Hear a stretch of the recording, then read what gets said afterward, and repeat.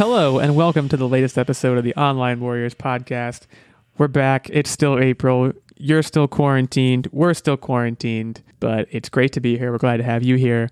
Got a lot of exciting stuff to talk about tonight. As usual, I am Illegal86, and I am joined by my stalwart compatriots, Nerd Bomber and Tactic. Say hello to the crowd, people. Hello, everybody. Glad hey, how's it going? I'm doing great. Hopefully you're doing great, too. We have a lot to discuss tonight. We're entering... This is take 2. We had to take 1, and we had to entirely start over, which is a rare occurrence for us recording a podcast, but we got so into the weeds in the first minute, we decided let's just take a breath, start over. So this is take 2, and you're never going to hear what take 1 sounds like, unfortunately. It was mainly shits and giggles. Yeah, it was mainly me stuck giggling like a little elementary school student. Okay, college kids giggle too. I was Gideon in those days. Okay. I definitely giggled at least once in college. I mean, I'm kind of still in college, and I giggle, like, I probably giggled today at some point when I see, like, a meme or something. I mean, anyways, this is take 2. Sorry you didn't get to hear take 1, but take 2 is going to be better anyways, so it's fine. We have a lot to talk about. We have some very exciting news to talk about tonight. Kind of one of these episodes where we have, like, the scoop. We have, like, a breaking news story that came out just before we started recording, and we are able to talk about it because it's something that we know about, relatively speaking. So we're going to be talking about this big NFL trade news that just broke on the day of our recording this. We're going to be talking about the update on the Nintendo Switch. We know a lot of you out there have been wanting it and you can't get it, and I'm one of those people, and we're going to give you an update on Nintendo hopefully bumping up their supply. And then, of course, we're going to be breaking down some of the trailers that we've gotten in the past week regarding Peacock, which is NBC's and Universal's new streaming service that's supposed to launch, I believe, sometime in 2020. And they are kind of teasing a lot of new original content, some of it throwback, some of it otherwise, that we can kind of break down based on these 30-second or so trailers. So, first things first. The big NFL news just ahead of the draft, which I believe is later this week. I actually don't really keep tabs on the draft. But the big news today, of course, is that Gronk, and that's Rob Gronkowski, although I feel like I don't need to clarify that, is coming out of retirement. And not only is he coming out of retirement, the Patriots, who apparently still own the rights to him or whatever, have traded him to the Buccaneers. And I can give you the exact specs of the deal because I have a tab open in my web browser. Essentially, the Patriots are dealing Gronkowski to the Buccaneers, and also they're dealing the Buccaneers a 7th round pick, and in return they get a 4th round pick. So there's a lot to discuss here. Gronk's been out of football, I believe, for 2 years. Has it already been 2 years? I think it's at least 2 years. It probably says somewhere in this article.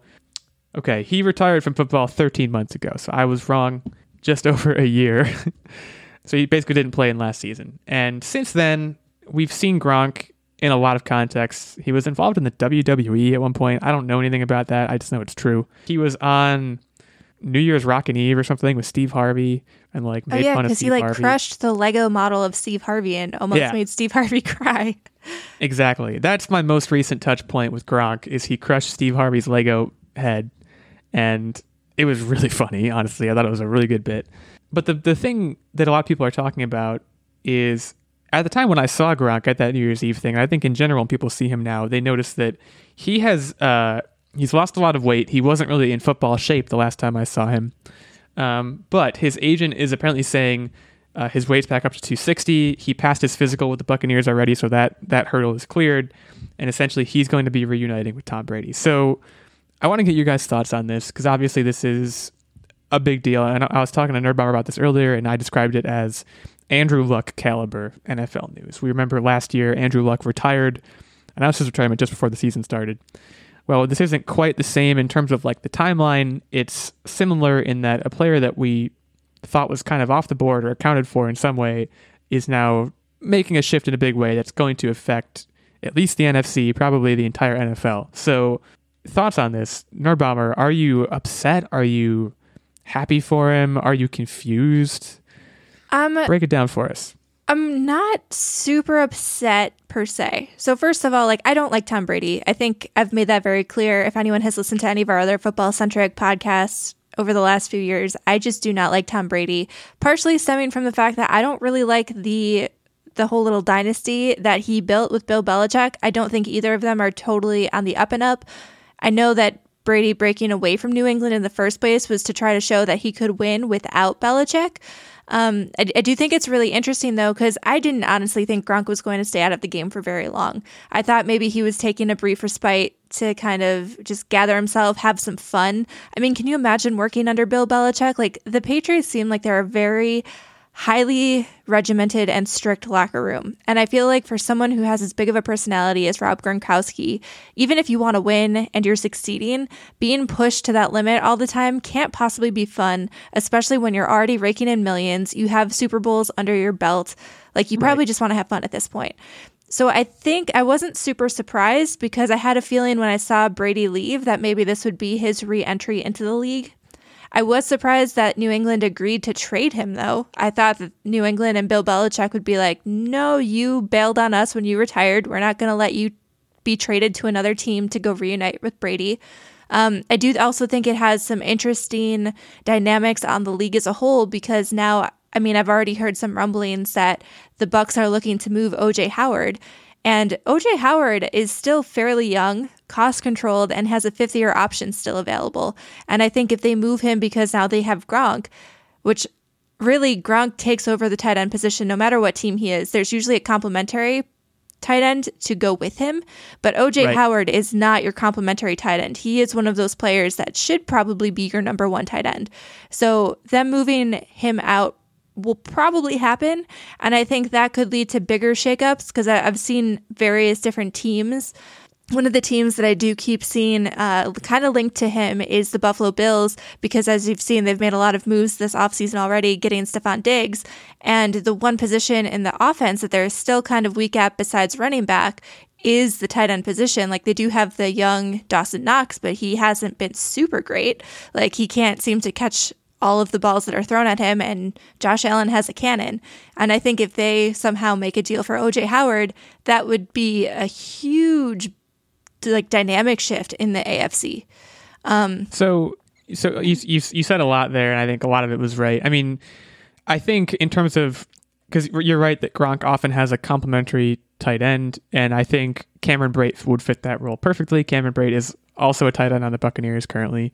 But if you look at the Buccaneers roster now, I mean, you have Gronk coming back, 31 years old. And by the way, I think New England pushed the contract. He had 1 year and $9 million on his current contract with the Patriots. I think they're absolved of that now. I don't know that for a fact, but I actually think New England made out pretty good in this deal because Gronk wasn't going to play unless it was for the Buccaneers. He said Tampa Bay was the only team he was willing to play to end his retirement to play for, according to Adam Schefter. So they wanted to get him off the books. They can get a fourth round pick in return. I mean, the Patriots are probably tickled pink about that aspect of it. They probably wish that he would come back and play for them, but that's a whole nother can of worms. But if you look at the Tampa Bay Buccaneers roster right now, on the offensive side of the ball, you have Tom Brady, you have now Gronkowski, you have Mike Evans, you have Chris Godwin, Cameron Brate, as I mentioned before. Your running back position could use shoring up. You have Peyton Barber, and I think Ronald Jones is your number 2 there. But the skill positions there are ridiculous, and we've seen, I don't want to throw shade at Jameis Winston. I think he's a super entertaining football player. But if you bring Tom Brady into that, and if Tom Brady hasn't lost a step, as everyone's saying, and if he still has it, I mean, we've seen Fitzpatrick light it up with this offense. We've seen Winston light it up with this offense and throw 100 interceptions. I mean, Bruce Arians is definitely one of the better offensive minds in the NFL. So if they can maintain the offensive production they saw just last season and adding Brady and Gronk to that equation, I mean, they're it's unreal. Scary to think about. It's scary to think about, especially if you're in the NFC South. I mean, is it the South there? I think it's the South. It's nightmare territory. If you're the Saints, Panthers, or Falcons, I believe, round out that division, it's nightmare territory because Jameis Winston was breaking records both positively and negatively. Like, if you take away all of those crazy implosions that he had and just looked at how many passing yards and passing touchdowns he had last season, that team should have gone a lot farther than they did. And now, like you said, if Tom Brady didn't lose a step, man, that could be pretty scary. And part of the reason why we saw Tom Brady lose a step was because he was under pressure. And if that offensive line can protect him and he just has all day to stand back there and look around and throw the ball, it's going to be a scary offense. Not to mention, even if Gronk doesn't come back at 100%, like even though he's 31 and he looked skinnier the last few times we've seen him in the public eye, man, I would still take a 50% level Gronk over a lot of the tight ends in this league. Well, we know he has it, right? I mean, we know that he has the ability, especially when paired with Brady, to be absolutely phenomenal, one of the best tight ends that the game's ever seen. So, yeah, when you look at that, like you said, I think Tampa Bay is going to, I wouldn't be surprised if in the draft later on this week, they look to shore up the offensive line position, because now clearly the passing game is going to be like the centerpiece of their team. So you want to protect Brady. And, I think what's important with Brady is he's a lot more careful with the ball than Winston is, obviously. It's going to be interesting to see how much the wildness of Winston's play was what got them so much success last year. And maybe that was a key part of it. And while it comes with interceptions, maybe it also came with the great results that they saw. But I think you're also going to have to look a lot at Tom Brady's deep ball. And not just in respect to Gronk, but with respect to Mike Evans and Chris Godwin, who are both speed demons and deep threats. I don't know how far Tom Brady can throw the ball. And we've seen like Peyton Manning's deep ball dropped off when he got older. So that's something that we're going to have to keep an eye on. So I have 2 points that I want to make. Do you think that that Tampa Bay might still be missing something? And what I mean by that is they've still yet to recruit the Patriots equipment staff. That's something that they can look into. And then the other side of it is holistically, what is the occurrence of players retiring and then going back into the league? And do you think we're going to see an uptick in this, assuming that Gronkowski has success after returning? I honestly have no idea with regards to that second question. I don't think it's common. I think you could probably count on your hands the number of times it's been done. Like, I think Brett Favre technically did it at one point, but Brett Favre also retired and unretired so many times that it didn't even have any meaning anymore. I'm not sure you're going to see more of it. And obviously it's going to depend on how it goes, but I also think a lot of players are going to start getting out early and realizing that they were beating the crap out of their bodies and they have their money and they should just, live out the rest of their days, be happy with their money. Another case to watch, and we talked about Andrew Luck at the top of this, but like there are already whispers, and there have been whispers since he retired about him coming back, and those whispers probably won't go away for a while. But he had the absolute crap beat out of him, and when we talked about it again many episodes ago. He had a lacerated kidney. He had all kinds of stuff happen to him. So I think the players that are getting out early are getting out for that reason. And I don't know if they'd necessarily come back, because I feel like Gronk, like, unless you're a star and you're in one of the positions that are very rare to have such a prolific talent, so like quarterback is one of them, but also the tight end position really doesn't have a lot of huge superstars like Gronk was. I mean, running backs are relatively expendable. I mean, there are some great running backs out there, but usually you see them cycle through within like 5 years. The next young running back is drafted and takes over the position. Right. And even with wide receivers, I mean, obviously we saw the downfall of Antonio Brown for off-field antics and crazy stuff, but the number one stars in the league, like Julio Jones, while he's still a great wide receiver, when you talk about the top receivers in the league, you don't really mention him anymore. You're talking about Mike Thomas and Mike Evans.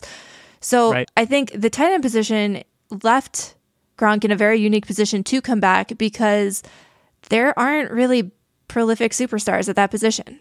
Well, and that shows up more than ever in when you look like one of the things I remember most about the fantasy football season last year is that tight end was so scarce, and it's going to continue to be scarce. And like for that reason alone, Gronk coming back shakes up the tight end market considerably. It shakes up Tom Brady's value, shakes up the entire Tampa Bay offense's value in terms of fantasy. But one thing I think we need to talk about here too is what the implication is, because Tactic, you jokingly mentioned, when is the Patriots equipment staff going to go to the Tampa Bay? I've seen jokes about when is Belichick going to announce that he's going to be coaching for Tampa Bay. Like, what does this say about the quote-unquote Patriot way, which we've heard about so many times? What does it say that, Gronk had a great situation. He had a potentially championship caliber team in the Patriots. I mean, how deep did they go last year? They made it into the playoffs last year. Like, he had this team with Brady, and he said, "No, I'm retiring." And then Brady moved to Tampa Bay, and Gronk said, "Well, hey, I'm back in." did he retire because he just couldn't handle the Patriot way, and he couldn't handle certain things about the organization that he thinks he's going to have an easier time with in Tampa Bay? I don't think this speaks well to the Patriots organization. And like, I've talked to a Patriots fan about it, one of the few Patriots fans that I know. And what he essentially told me was he feels great about the value they got from the trade, which is good, but he feels like he feels like it was a cheap move, basically. And I can totally understand that perspective. He feels like Gronk, chickened out on them. And the second he saw he could get back into the game with a quarterback that he knows he has a connection with and a different team, he just said, all right, I'm going to do that. So I think that adds an interesting element to all of this. Does he have beef with the Patriots that we don't know about, or that we do know about and has been, undersold? Well, I mean, if you look at the history of the Patriots, and I know he has the connection with Tom Brady, but even Tom Brady and Bill Belichick, after a certain number of years, they started having a pretty contentious relationship. And especially when Belichick wanted to move on from Brady and I think it was Belichick, or was it upper management? Someone wanted to move on from Brady, and could have been McDaniels. They did not basically want to, and that's why Jimmy Garoppolo is in San Francisco, which I thought was kind of ironic because Tom Brady wanted to go there, and that's just why do you hate Jimmy Garoppolo, Tom Brady? Why do you want to steal his thunder? But I think that entire team was built on the shoulders of Bill Belichick and Tom Brady, and I don't know if any of the other key players really mattered all that much. I feel like if you're in that locker room, you feel like you're expendable unless you are Bill Belichick or Tom Brady. And if you're a huge personality and a huge ego like Gronk is, that can't feel good. And especially being driven as hard as the Patriots are with the Patriot way, and all of the crazy scandals surrounding all of the different quote unquote cheating things that were happening. You want to maybe prove that you can win somewhere else. And if teams can cut you with no repercussions, what loyalty do you really have to a team? Maybe he wanted to retire just so that he could throw his hat in with another team and prove that he can win without the Patriot cheat way. I do have to say, though, I'd like to check the pulse on all of our Patriots listeners. Are you guys okay? I feel like this is probably really hitting you guys hard. Don't really have a quarterback lined up. I mean, if you're Julian Edelman, you must be down in the dumps right now. I refuse to believe that the Patriots will be anything other than fine, until they start actually losing, because I've felt that way about the Patriots before, and I've proven that they've proven that that's not true. So when you say that, it's really Belichick and Brady and no one else, I understand that opinion, but at the same time, I think there are players in that locker room that have been around for a while that they do value. In terms of skill positions, absolutely not. We've seen them throw away running backs at the drop of a hat. We've seen them throw away wide receivers at the drop of the hat. There's kind of a revolving door there. But I think especially on the defensive side of the ball, you might find that they have some people that they've kept around for a while. Now, as far as the Patriot way goes, what I was implying wasn't as much about the whole, you just called it the Cheatriot way and how they play things under the table. I was more talking about the fact that I imagine they probably run a pretty tight ship. And if you're a guy like Rob Gronkowski, that attitude might not gel very well with your personality based on what I know about Gronk. So, maybe he's just looking to go to Florida and party. I really don't know. It's interesting. It all happened so fast. This deal happened so quickly. And right when it was announced, it was basically done. And you wonder what happened behind the scenes. Did Brady come to Gronk and say, I need you, man? Or did Gronk go to Brady and say, I want back in? Or did Gronk go to Belichick or Kraft and say, look, this is how I feel, and I'll make sure I get you good value, but blah, blah, blah. There's a lot that's not known, and I'm sure over the next few days we'll learn a lot more about how it went down, but it's very, very interesting. Tactic, I feel like you haven't weighed in a whole lot on this. Anything more to add before we move on? Nope, I weighed in my points. I'm good. You just wanted to throw in that jab about the equipment staff. Absolutely. Which is well-founded.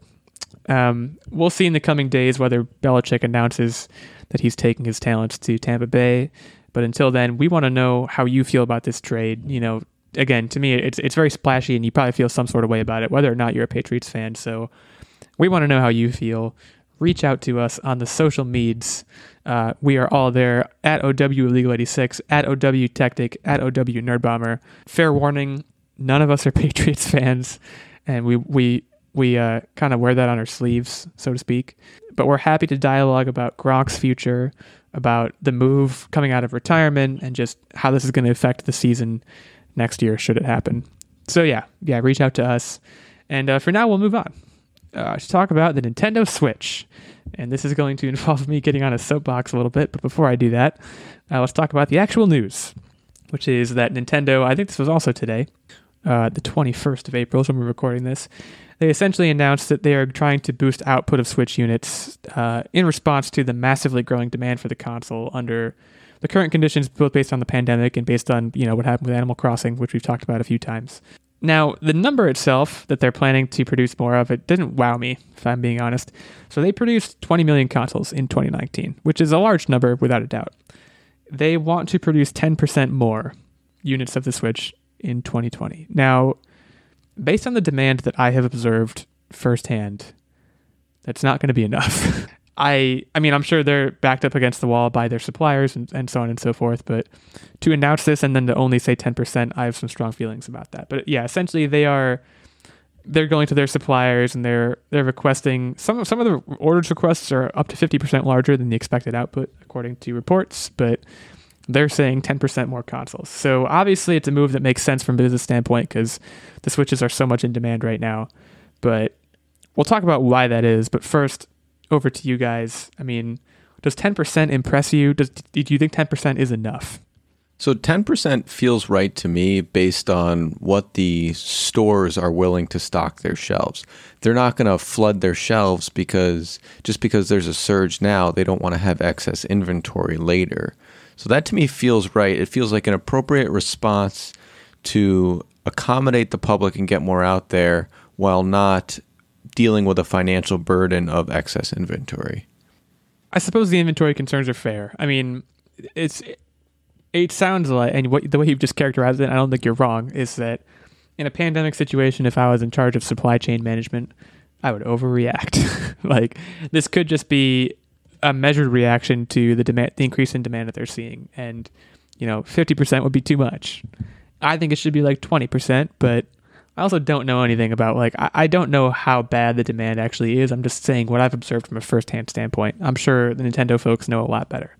I think, too, the current demand is really inflated. So I don't remember if we talked about this last week. I know you had discussed this, but one of the reasons why the inventory on Nintendo Switches is basically completely sold out everywhere on every single retailer, online and physical, is because there is a bot that somebody made and then distributed for free that basically enables people to, as soon as Switches get back in inventory on an online retailer, the bot will buy multiple Switches for people, and then those people will go and resell them. And honestly, let's just call it what it is. These people are Nintendo Switch scalpers.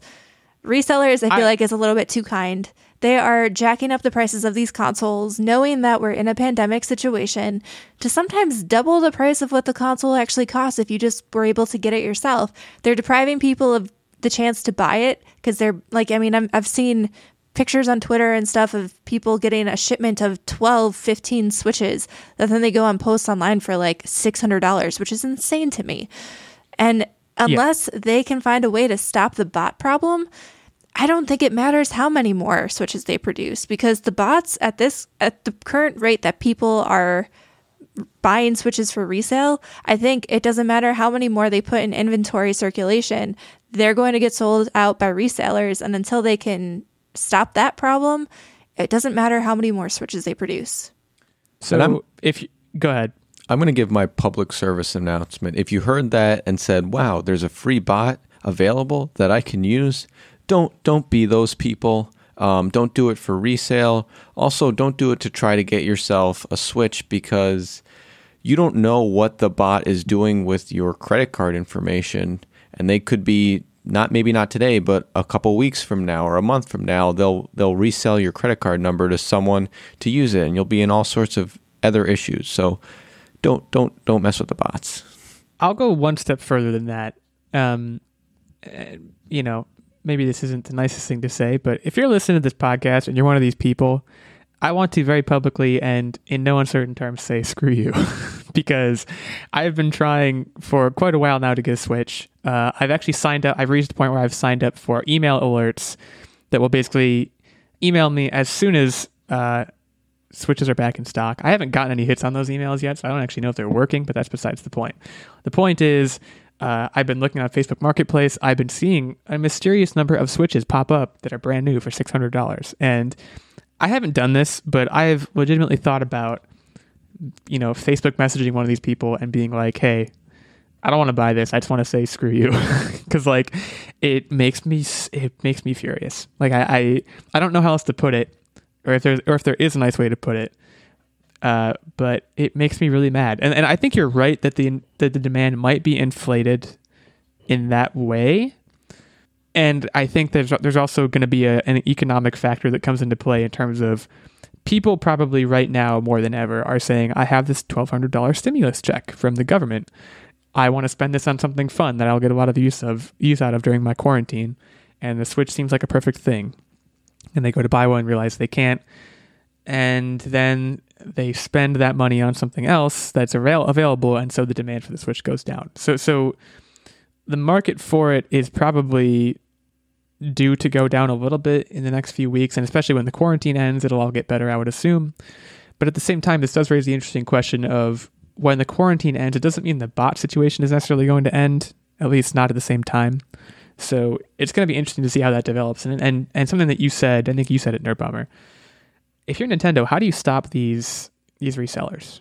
I mean the simple solution is if Nintendo would, because I don't think they sell directly through their website. I think it's all they link on their website to different retailers, and those retailers don't do the captcha codes or anything like that to ensure that real people are purchasing. Because for the retailer, you don't care who's buying it. You don't care that a reseller is buying 15. You just care that somebody bought 15, and immediately that stock is taken off your hands. But if Nintendo sold them direct through your website and put some kind of human verification, I mean, I'm sure scalpers would go on there and buy a bunch, but it would still be slower. I mean, one thing I will say is that I'm pretty sure a lot of places, I don't know a lot of places, but I know there are places that, because I was reading about this, I know there are some places that do have like one per customer limits, but look, if these people are willing to go and get a bot to do it for them, they're sure as heck willing to make fake email accounts and fake personal information that they can use to buy, like you said, 12 or 15. So, I mean, these people are crafty. These people are devious enough to probably get around a lot of the roadblocks that Nintendo or these retailers would throw up. But at the same time, throw them up, because like I'm just a person who's here who has a genuine interest in buying one for, the MSRP, and I can't. And that sucks. How many of these inflated price systems they're actually selling? Because I know a lot of people... Them. I guarantee you they're selling them. But because people are impatient. If it's a collector's edition version of the Switch, like the Animal Crossing one or the Pokemon Nintendo Switch Lite or something like that, or like a very limited edition, I could understand people buying a jacked up price, because that's just how collector's items goes. But like, are people really willing to spend double the MSRP on a Switch? I mean, especially in such economic uncertain times as we're in now. Like, some people, I know, like even you, the reason why you're in this position now is because up until now, when you've been stuck at home, you were looking at that price tag of $300 and going like, oh, that's a little bit too pricey. Yeah, but people got that stimulus money now. Right, exactly. But I mean, you would think a lot of people would need that to actually go towards rent and food and whatnot. So like, are a lot of people actually buying these $600 Switches? And why? Because at that point, like, I understand the allure of Mario and the Nintendo properties, and like Animal Crossing is all the rage, and you probably have FOMO and stuff, but you could get an Xbox or a PlayStation 4 for like $150 to $200 and play just as many games and not pay $600. Like, we are not seeing a run on those consoles. So I'm a little confused, honestly. I'm a little confused. Well, so I will say, I think we are. Like, I was at Walmart today. Shout out to Walmart, not a sponsor. And I actually, just basically on a whim, because I knew it wasn't going to work, I went to the electronics section to see if there were Nintendo Switches. There weren't, obviously. I also went to the Xbox aisle and the PlayStation 4 aisle, and guess what? There were no PlayStation 4s and there were no Xboxes. Really? But I mean, you can buy them online at least. I think so. I think you're right, but I think that they are also experiencing shortages of some kind. They're probably not of the same magnitude, and I think the magnitude of the Switch shortage is probably magnified by things like Animal Crossing. I don't think it has anything to do with people looking for a gaming system or toilet paper, going back to that one, people holistically are panic buying everything. I had the hardest time because it's garden season now. So I'm my greenhouse box that I built a couple weeks back. I'm pretty sure I killed my seeds, but I'm trying to buy more seeds, and you can't find seeds anywhere. Everyone's sold out. I mean, it's everything. Everyone's just panic buying everything, and I don't know why. I don't know if the Switch is panic buying necessarily. I think you are seeing people who are still buying at these prices because they are just impatient. I think there are probably a lot of people who wanted Switches before the pandemic started, like me, and held off because of the price point. And now their desire has reached fever pitch just because now they're in a quarantine and they want it even more. I don't know. It's an interesting psychological problem, I guess, you know. I'd be interested to know. I feel like a lot of our listeners probably already have a Switch or are, I don't know. I could be totally off base with that. But is there anybody out there who actually, like, would you be willing to spend double the MSRP at this moment in time just to get a Switch, knowing that we'll probably be in our houses for another, probably 2-3 weeks at most, or at least? Like, would you pay that much money extra to get a Switch now? If they already have it, I'm sure they would probably say no. If they don't, I'm saying the ones that don't already have it, like, would you pay that much money? Because I know your answer is no. Otherwise, you would have already. My answer is no. Right, and like you, tactic. You mentioned getting the bot, and like my concerns about getting the bot aren't just the fact that they might steal your data, like you said. It's also like it's a matter of principle of like, I don't want to join this group. I don't want to be one of these people because I hate them right now. Like, why would I want to be someone that I hate? I'm kind of in the camp with because of the hatred, because it's annoying, it's frustrating. Of there needs to be like a Facebook Marketplace or eBay vigilante where there's an anonymous account that just goes around saying you're a horrible person. It'd be great, right? Because again, there's no law against what these people are doing. It's legal, at least as far as I know. And Nintendo is probably saying we can't do much to stop them because it's legal. But at the same time, I think we've talked about this before with like, yeah, you mentioned the toilet paper hoarding and like people hoarding hand sanitizer. Like, it's not about laws. It's about like, just don't be a dick. Like, I don't even know how else to say it. And these people are being dicks. I would throw that out there. If you're listening to this and you're doing that, you're a dick. I'm willing to say that publicly. So with that in mind, we will take our break now. But before we do, I want to shout out our good friend and Patreon producer, Mr. Ben Checkness. You've heard Ben's name many times by now if you have listened to the show for more than a few episodes, because we shout his name out every episode, because Ben is a Patreon producer. He supports us at our highest level of Patreon support, which is the night level, and as a result, he gets a producer shout out in every episode. He gets input into our game segment at the end of every episode. I know Nerd Bomber is super excited about the one she's doing today. I don't know much about what it is. I just know she's excited. He also gets the occasional guest spot. I think he's due for another one coming up pretty soon. And he gets access to the monthly secret segment and vlog, of course. Now, if you are not quite as cool as Ben's pretty cool, so that makes sense. You can support us at the Squire level of support, which gets you access to the monthly secret segment and vlog. And then, of course, there is also the page level, which gets you access to the monthly secret segment. So if you are interested in giving back and supporting what we do, we would super appreciate it. We work very hard to do this, and we hope you are enjoying listening to it. And if you are, you can head over to patreon.com/onlinewarriorspodcast for more of the details. Thanks again to Ben, and we will now take a short break and talk about Peacock when we come back. Can't help but wonder, are we divine, or are we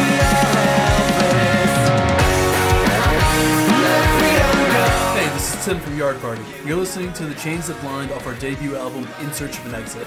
If you like what you hear, you can check us out on all major streaming platforms and follow us on Facebook and Instagram at Yard Party Official. Okay, welcome back. Let's talk about Peacock. So, actually, Peacock, and I made a mistake before, Peacock is available to select Comcast customers right now, so it's basically in beta testing. They have some children's programming, as well as some episodes of Jimmy Fallon and Seth Meyers, but they are also releasing trailers for a few of their original series, and they all currently lack release dates. I should note that. The company's stated goal is sometime in July 2020, but who knows anymore because of, COVID-19. But let's talk about, I have 9 trailers in front of me. I think that's all we've seen so far. So I can name them all, and then we can kind of talk about which ones our favorites are or anything. We have Intelligence, we have Angeline, we have Brave New World, based on the book, of course. We have The Capture, we have Punky Brewster, which is coming back, I guess. And then, of course, we have the Saved by the Bell reboot, which is probably called something that don't have the title of it in front of me right now. Psych 2, Lassie Come Home, which is a psych movie. And Madagascar, A Little Wild. And then AP Bio is also coming back on Peacock. I think that's all of them. So, yeah, we've all watched all these trailers. The one that I want to call attention to, I think being the most interesting looking one, is The Capture. So The Capture has kind of a crime drama looking feel to it, maybe even like a detective thriller. Basically, this guy is accused of murder, essentially, and he's caught on CCTV, and it basically looks like he did it, and he's insisting that he didn't do it. And this is a 30-second trailer, so there's not a whole lot else to work with besides that premise. But you got Ron Perlman involved. You got Callum Turner, who I actually kind of like, who is a relatively unknown actor. And you have basically a pretty cool-looking, pretty dark-looking crime drama. It is a British drama. I don't know if that will affect people's opinions either way. And it's also worth noting that this one has already aired on the BBC last year. But I don't get BBC, so I haven't seen it yet. What about you guys? Which one stuck out to you? I haven't watched Saved by the Bell or Punky Brewster, so I had no connection to those. And if anything, I think those were geared towards a generation that is not mine. But maybe you feel different. So for me, I couldn't be more underwhelmed with that list. And I don't mean to be a Debbie Downer, but I'm always skeptical with reboots. Saved by the Bell seemed interesting because it seemed like there was a fair share of basically your mom jokes in the trailer, which I got a kick out of, and I think that would be entertaining in itself. But very quickly, I feel like the throwbacks to the original show is going to run its course, and they're going to run out of content, and it's not going to be as good anymore.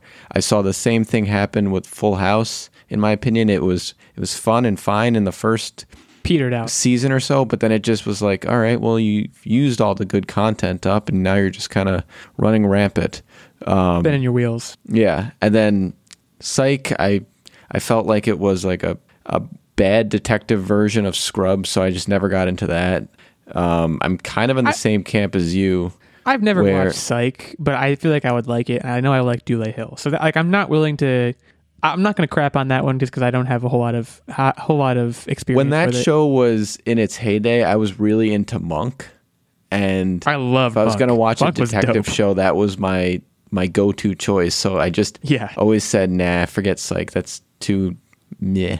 And so, like I said, underwhelmed. I agree that the show that you had pointed out does look like it could keep you on the edge of your seat. It's something original. There was also that, I'm drawing a blank on the name, with the blonde where she wants to put herself on a billboard. Just Angeline.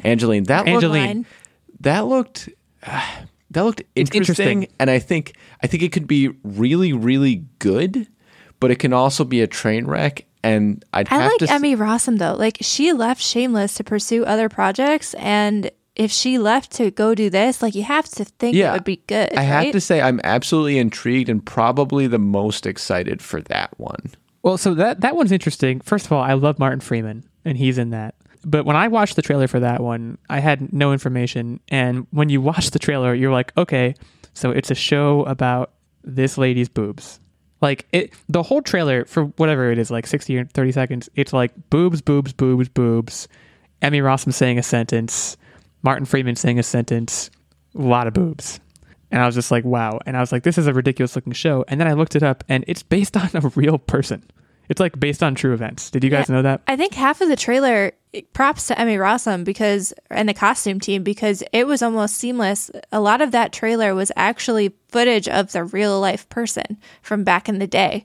And it was very difficult to tell. Emmy Rossum looked very similar. And considering, if you take all of the heavy makeup and the wig and the crazy outfits off, Emmy Rossum does not look like that at all.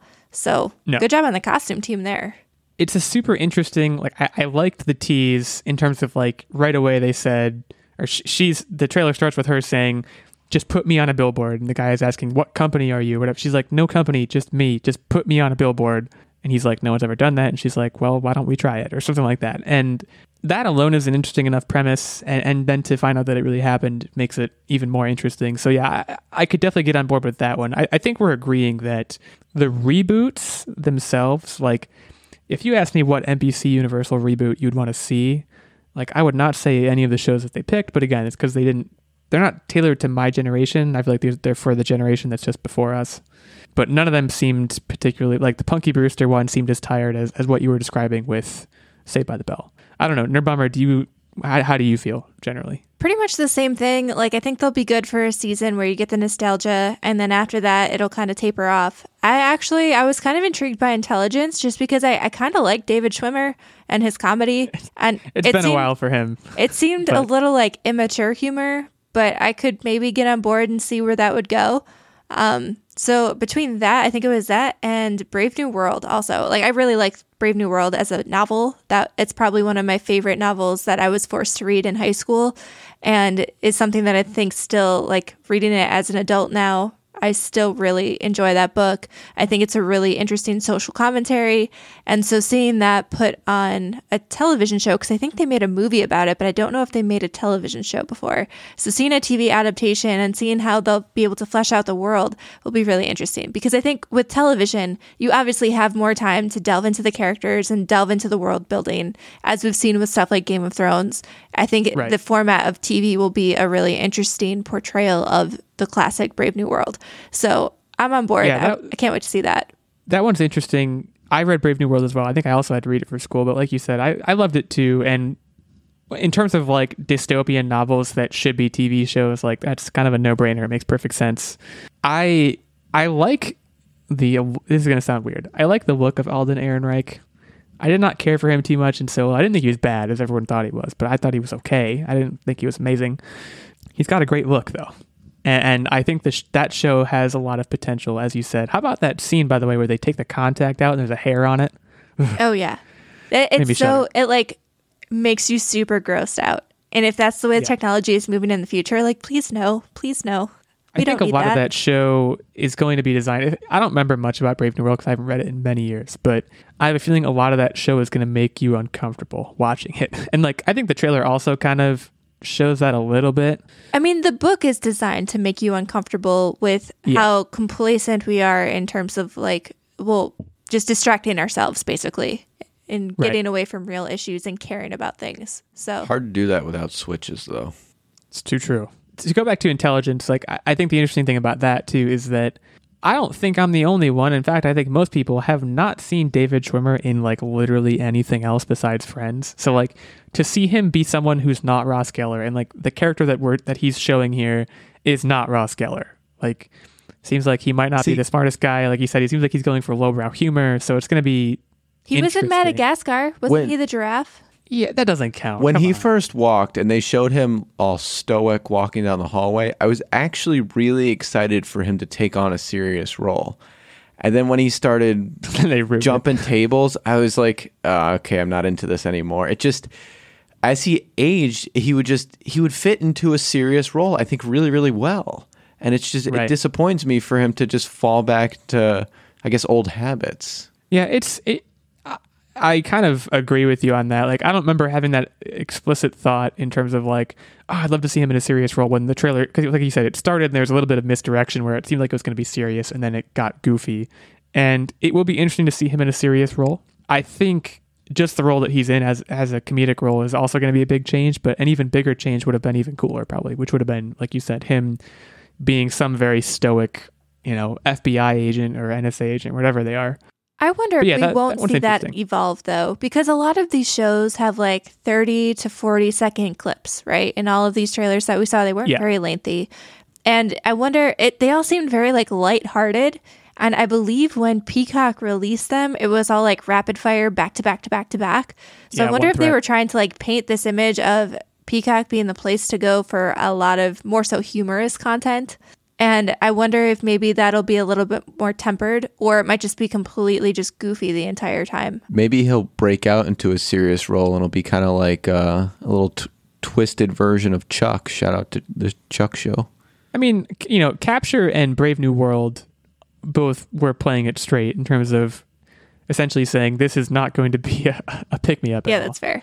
But yeah, across the board otherwise, I mean, I don't know what serious moments like the Saved by the Bell reboot is capable of, but it's clear that they're not going in that direction based on, again, 30 seconds. I mean, you're right that these are very small snapshots of what the shows will ultimately be, right? We're getting 30 seconds for most of these. So like, as we get closer to July, which is supposed to be when these come out, like we'll probably get more of a sense of maybe they'll have more originals besides these, or maybe we'll get a deeper sense of what these shows actually are going to be in terms of longer trailers. Because even the Saved by the Bell and Punky Brewster trailers where we have these established characters, there wasn't much we can pick up from context clues basically that Mario Lopez's character is now the gym teacher.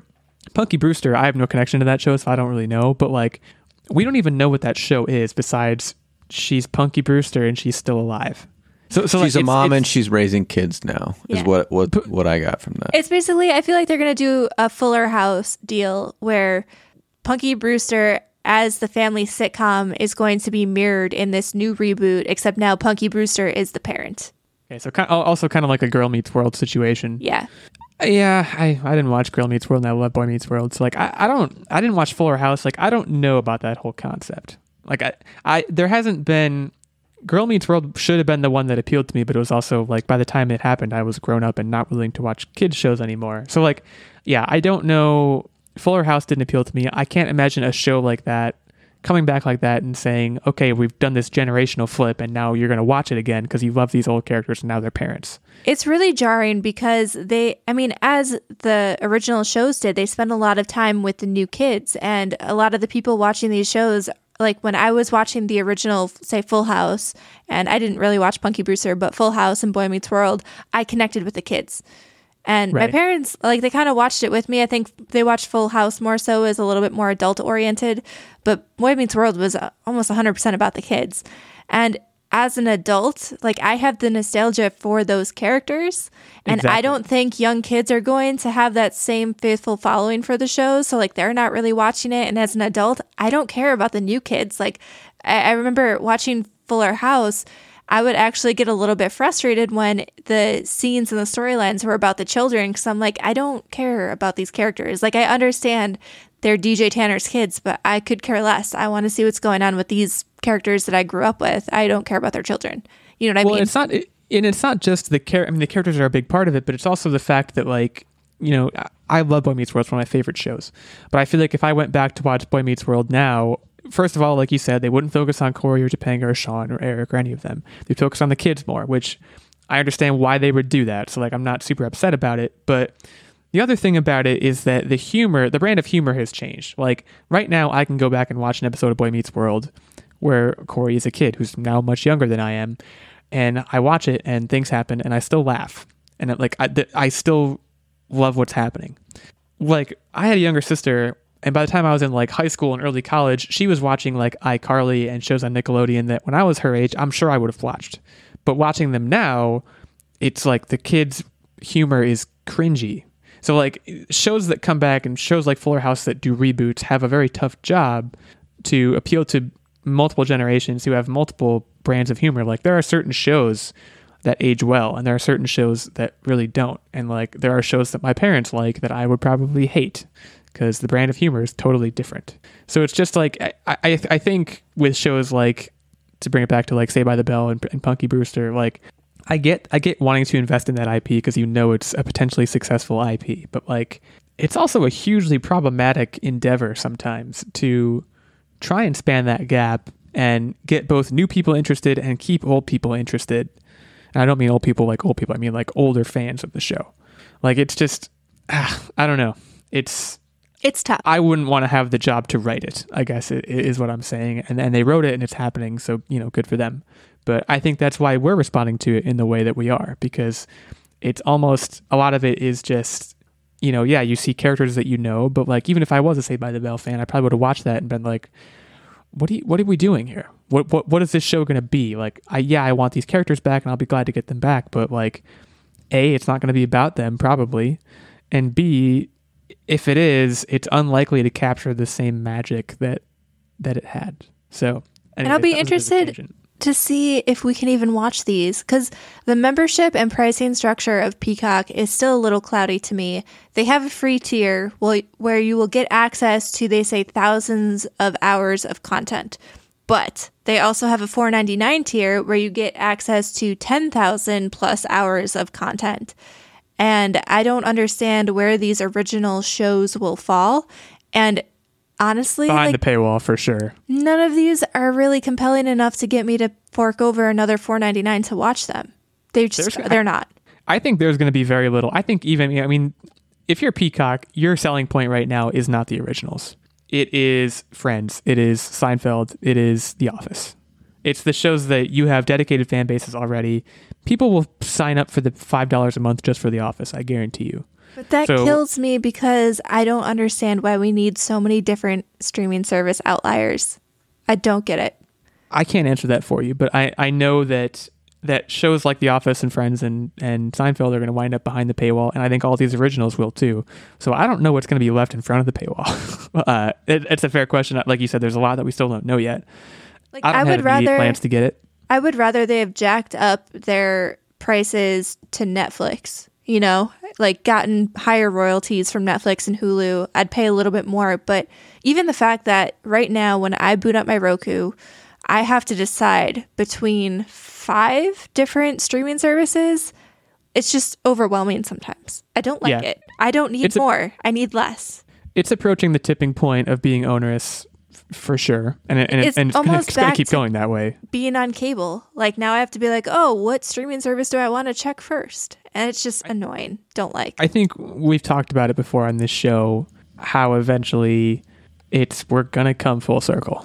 And we're going to be back towards, like you said, it's going to be a very cable-like situation where instead of switching channels, you're switching streaming services. And like, what is the difference between those two things? If anything, switching channels is easier. So it's definitely an interesting thought. So we'll see what happens with Peacock. As I said, July 2020 is supposed to be the rollout for a lot of these, but right now it seems like people are taking that with a grain of salt because, Rona. Who knows what could happen in that's in what, 2.5 months or something like that. So there's a lot that could change, but be on the lookout. We'll probably talk more about those, within the next few weeks as we learn more about them and we learn more about Peacock's rollout plan. But for now, Nerd Bomber has a game for us. I do. Do we want to get into the What Are You Up To Wednesday, or do we want to kind of skirt by that this week? Oh my goodness, I completely forgot. Let's do. Boy, we really talked for a while about Peacock there, didn't we? Let's do a quick round of updates. Why don't we? Keeping it brief. I will start, and I will just say, Dishonored 2, still good, still hard, somewhat frustrating. It turns out you can kill people if you knock them unconscious and they fall into a puddle. They drown immediately. I learned that. That's crazy. So that was fun. Yeah, playing through Dishonored 2. After that, I'm probably going to move to Doom, and I think I'll probably finish Dishonored 2 later this week or this weekend. So rolling right along here in quarantine. Nerd Bomber. I picked up Detroit Become Human, which has been a really interesting game. Super kind of stressful, actually, because it's basically a movie, an interactive movie, I would more so describe it as. I mean, there's like investigative stuff that you have to do, but there's a lot of quick time events, and that stresses me out. But it's basically a story about androids in the future, and they start to kind of like gain a conscience. Consciousness? Yes. They become sentient. Yes, they start to become sentient. And there's 3 main characters, and they kind of have interweaving storylines. So you play through, I think there's like 20 chapters in the game. And one chapter you'll be one character, the other you'll be another, and so on and so forth. And it's a very emotionally invoking game. I would say I care about 2 of the characters' storylines. The one I don't really care that much about. I don't really like the character. I think he's kind of a douche a little bit. But there's a detective and a caretaker android that I'm super invested in. And very good motion capture, acting, and voice acting. It's basically, like I said, it's almost movie-like quality of a game. Very engaging story. The thing that is a little creepy is that there is a android at the main menu who talks to you, and like will ask you to take surveys as you like finish the game or start a new session. And at one point she asks you if you're friends. And I was like, no, I've only spent maybe 30 seconds with you. I like these other androids. And then she got like actively depressed on my main menu screen, and it made me a little uncomfortable. But it's a very thought-provoking game. I think it'll kind of, if you play it, it's compelling along the lines of Brave New World, where it just makes you think a lot about what it means to be sentient, and it's interesting. Very interesting. Definitely recommend. I think it was free a while back with PS Plus. Now this is, if refresh my memory, because I think we might have talked about this many podcasts ago. Like it was an E3 thing a while ago. Is this Quantum Break style, like decision-based storyline kind of situation, or is it less so? Is it more linear? It's very decision-based. Basically, every dialogue option and action option has branching storylines. They even, at the end of each chapter, they show like a big map of all of the scenarios that could have happened, and you unlock the ones, obviously, that you did. But cool. There are a lot of branching options. You can see like the world stats. I was actually very disappointed because there's one chapter where you have an option to pet the dog, and I think it was like less than half the people opted to pet the dog. And I was like, what is wrong with the world? Why would you not always pet the dog? You always pet the dog. And it's very interesting. Like I would say it's a lot less action than Quantum Break for sure. It's almost more so like a very, very high production Telltale-y sort of game. Okay. Yeah. Interesting. It's a really good story though. If you are invested in the story and you don't want to have something with a lot of super action, and you don't mind the quick time events, definitely recommend. Well, there you have it. Tactic. So I had an interesting week. I basically floated around, watched Nerd Bomber do her thing, and didn't really do much of anything. And you know what? You played a lot of Animal Crossing. But nothing new. And you know what, guys? There's nothing wrong with no shame doing nothing new in another week. It's fine. You could float in a week. You're allowed to float. So just enjoy yourselves, take it easy, and have good weeks. Yeah, I mean, I didn't do anything new either. I just played Dishonored 2. I just felt like saying I was still playing it. But yeah, similar boat. So there you have it, folks. Do you know? If it's nothing new, it's still great. Just keep on keeping on. Nerd Bomber, quiz time. Now it is quiz time, I think. Okay, so I've got some really fantastic 80s movie trivia for you guys. This one is all going to be numbers-based, Price is Right style, where if you go over, you bust. So I'll just jump right into it and start with the first question. How many Police Academy movies were released in the 80s? Okay, Police Academy. This is not Police Squad. That's a different thing. You know what? I'm just going to go for it. I don't know at all. 7. All right, Tactic, what do you got for us? That's a really good answer because I actually thought it was 8. Okay, so you actually both busted here. The correct answer was 6 movies. And again, this was a franchise starring the likes of Steve Guttenberg and Kim Cattrall. But yeah, I mean, I think there were more movies in the franchise overall, but in the 80s specifically, there were only 6 of them. I was right there. Dang it. No points for either of you. But question 2. So far, so good. I watched all of those so many times on Comedy Central. I haven't seen a single one, so I don't feel that bad about it. Okay, so E.T. was the top grossing film in the 1980s. How much money did it make? And Tactic will start you off here. I am going to say 50 million. Oh, okay, Legal, way more than that. Way more than that. I'm going to be safe and say 100 million. All right, so you get that point, Legal. It made $435 million. The number 2 top grossing movie was actually Star Wars Return of the Jedi with $309 million. Okay, so the third question here.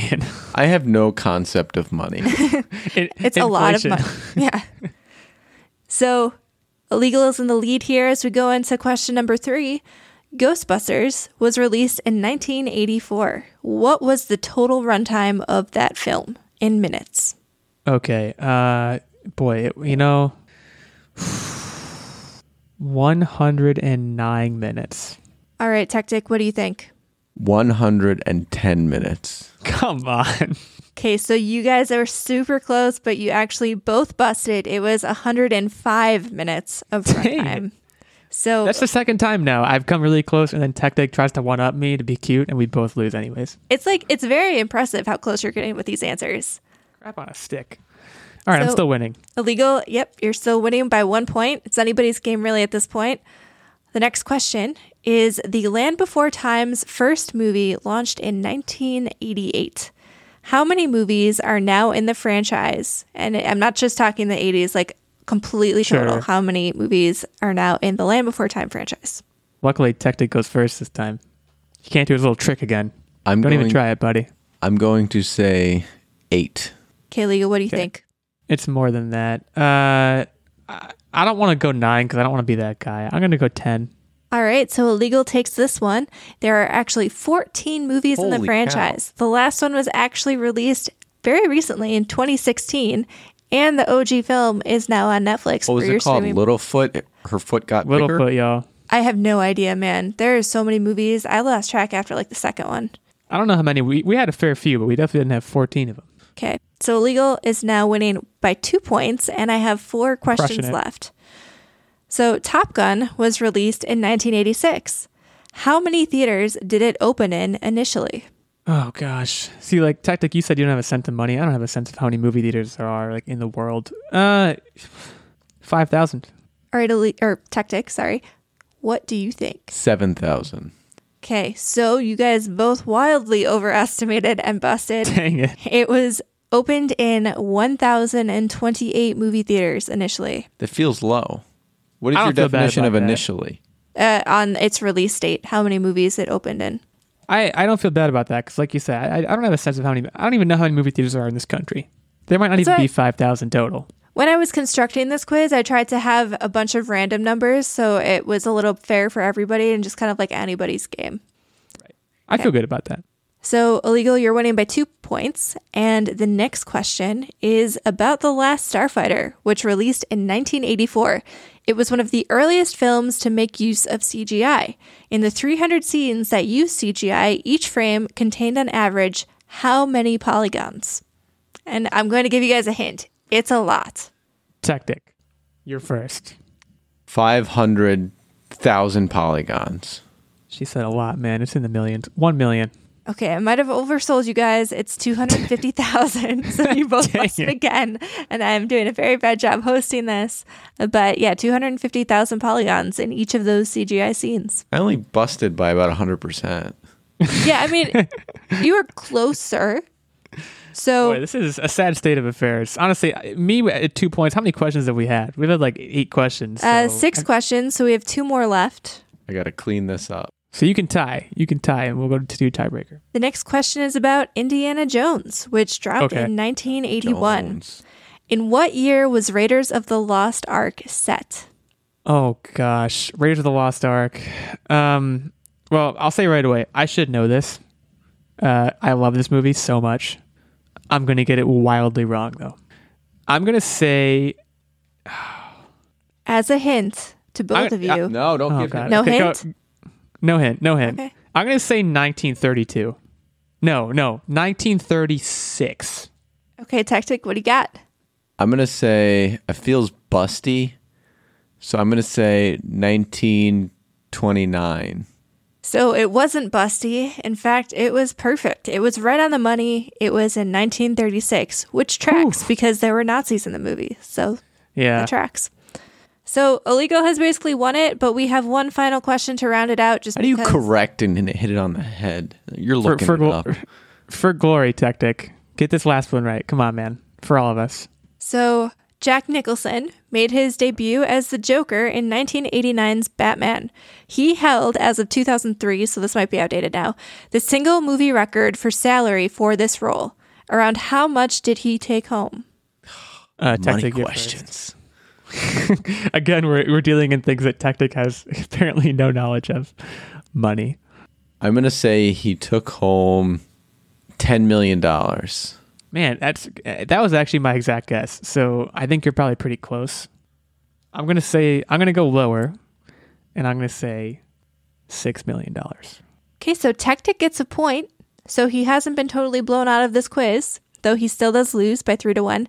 Jack Nicholson actually took home $60 million for this role. That's and too I think much. it also included stuff like, I think he got royalties after the movie came out. So yeah, he made a ton of money and was at that top seat of salary for a single role. Wow. There's Johnny. Good for you, Jack. You've done it. There's Johnny. Well, that was great. I managed to win, which is pretty rare around here, but I like movies, so that tracks. We're going to go learn things about money and about how many movie theaters there are in the U.S.